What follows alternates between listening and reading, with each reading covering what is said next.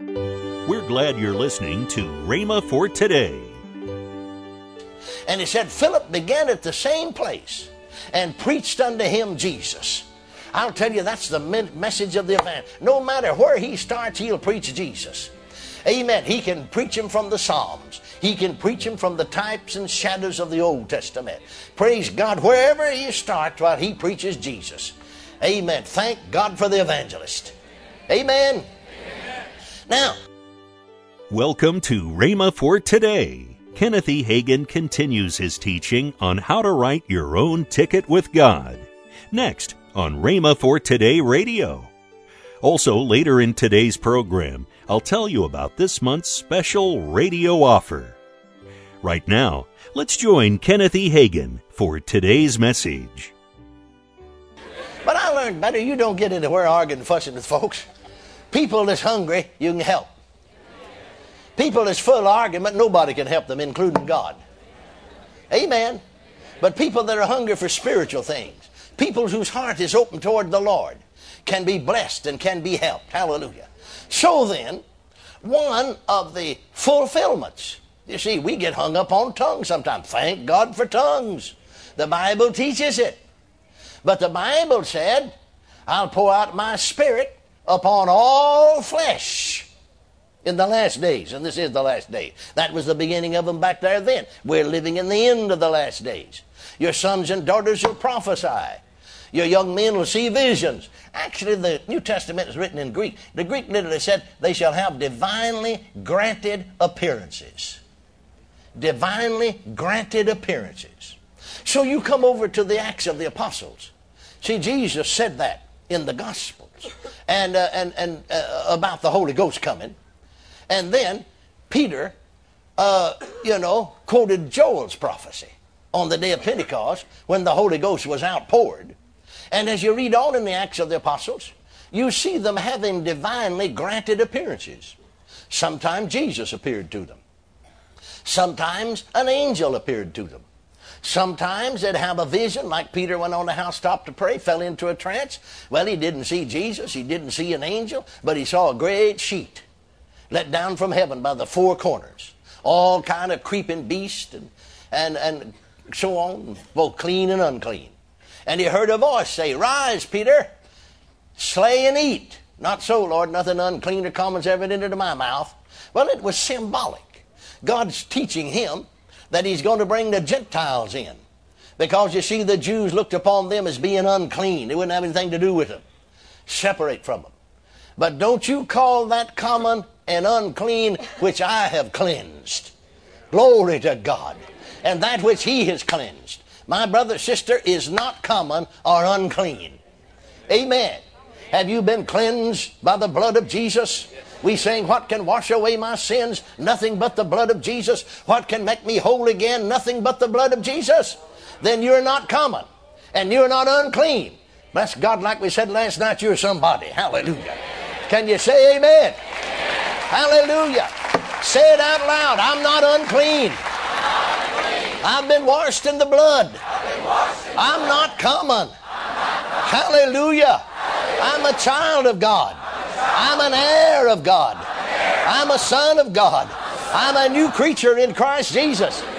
I'm a joint heir with Christ Jesus. Hallelujah. Nothing common about me.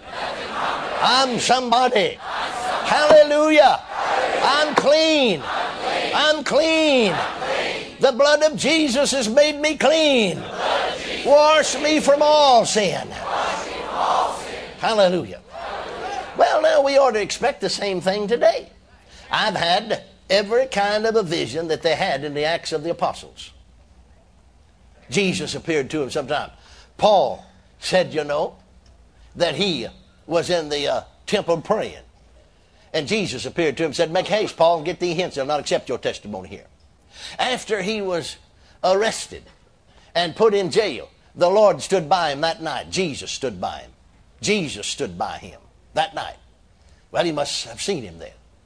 And said, Fear not, Paul. Everything's all right. You must appear before Caesar. Amen. How's he going to get him there? Well, here's the way to get him there. Praise God. You see an angel appearing. The Word of God said, you remember Philip was in prison, or Peter was in prison. An angel came and awakened him and led him out of prison.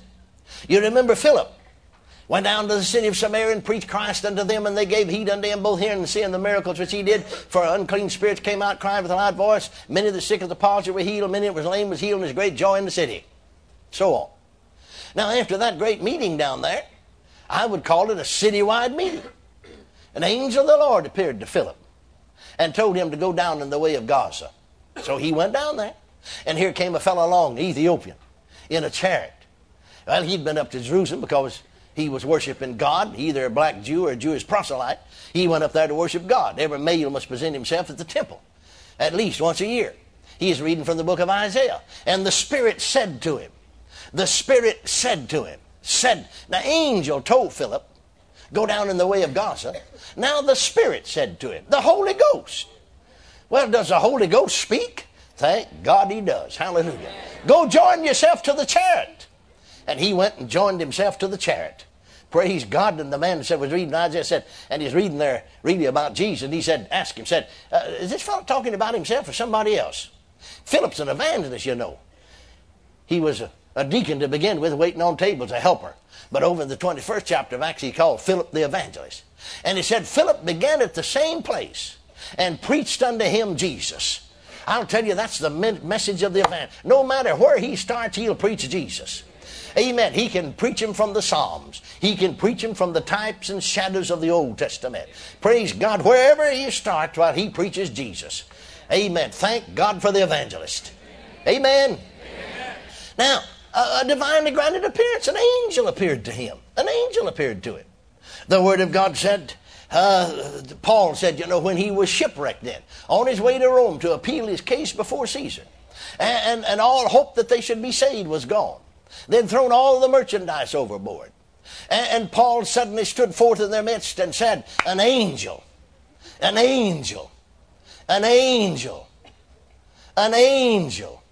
of the God whose I am and whom I serve has stood by me this night. Well, now we know from a scriptural standpoint, angels are here now. I don't see them, do you? But according to what the Word of God said, they're here. He must have seen that and for to know him that he's standing by him, because he gave him a message. He said to him, the ship will be lost, but I've given you all them that sail with you. If they'll do what they do what I tell you to tell them to do, not a one of them, their life will be lost. And he said, wherefore, sirs, I believe God, that it shall be even as it was told me. Divinely granted appearances. Well, should we have things like that today? Praise God, yes. I said amen, yes. Amen. Hallelujah. Praise God. So, you can readily see then, when back to where I started now, that's my introduction. That when I said I saw Jesus, that's not a foreign experience. That is foreign to the New Testament. That's not foreign to the Word of God. Are you listening to me? Amen. I remember I was preaching in 1954 up north, one of the full gospel churches, one of the full gospel denominations. The gentleman I was preaching for was 72 years of age. He was a pioneer of the Pentecostal movement. He received the baptism of the Holy Ghost way back about 1908. So he told me in their particular full gospel denomination, because he was one of the leaders and on the board, they were having a meeting of all the leaders discussing business and so on. And then somebody brought it up because one of their preachers, an angel had appeared to him. And so somebody brought it up and they discussed it, and they were going to turn him out of the movement for seeing an angel. Take his papers away from him. And finally he said, I just sat there and remained quiet. He said, somebody said, why don't we ask Brother so-and-so? He's been with us from the beginning. He's one of the most able Bible teachers. Everybody recognizes that among us.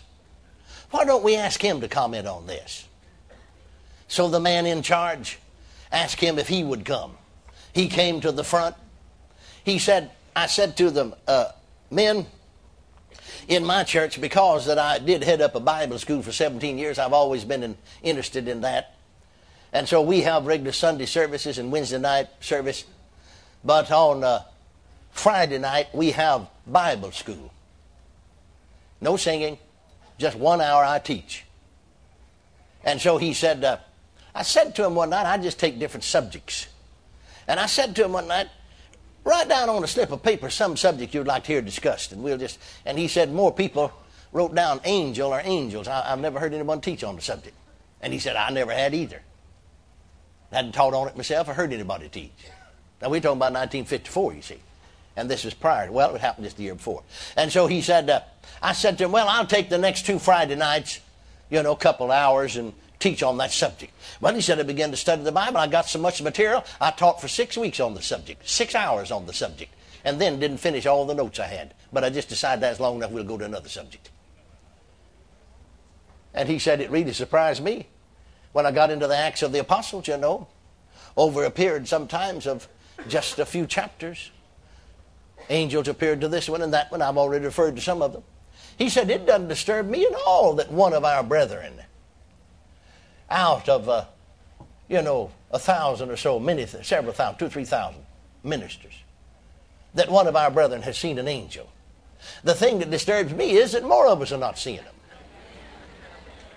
And then he said, brethren, if you're going to take this away from us, have you got anything better to give us in the place of it? They voted immediately to table the resolution.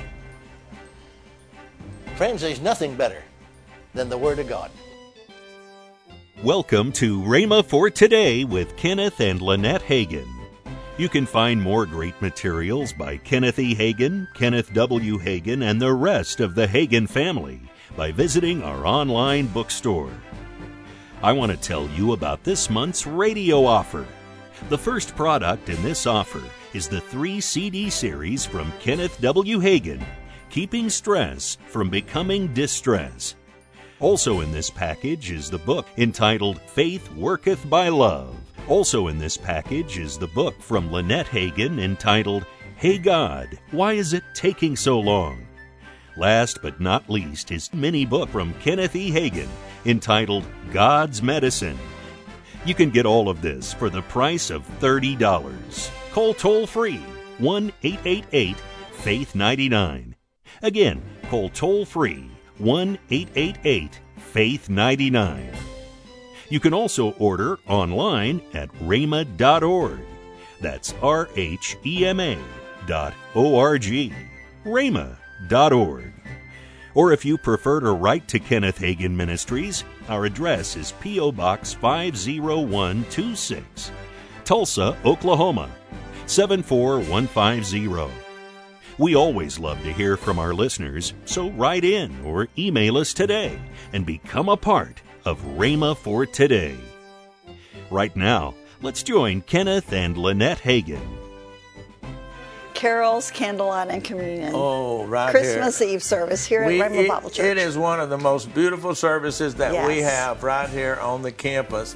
And in fact, we would invite you to join us in person or online at rhema.tv, or you can go to Rhema USA, or you can go to the YouTube channel. Yes. And so we would ask you, hey, if you're close by, come out and be with us. It starts at 6 p.m.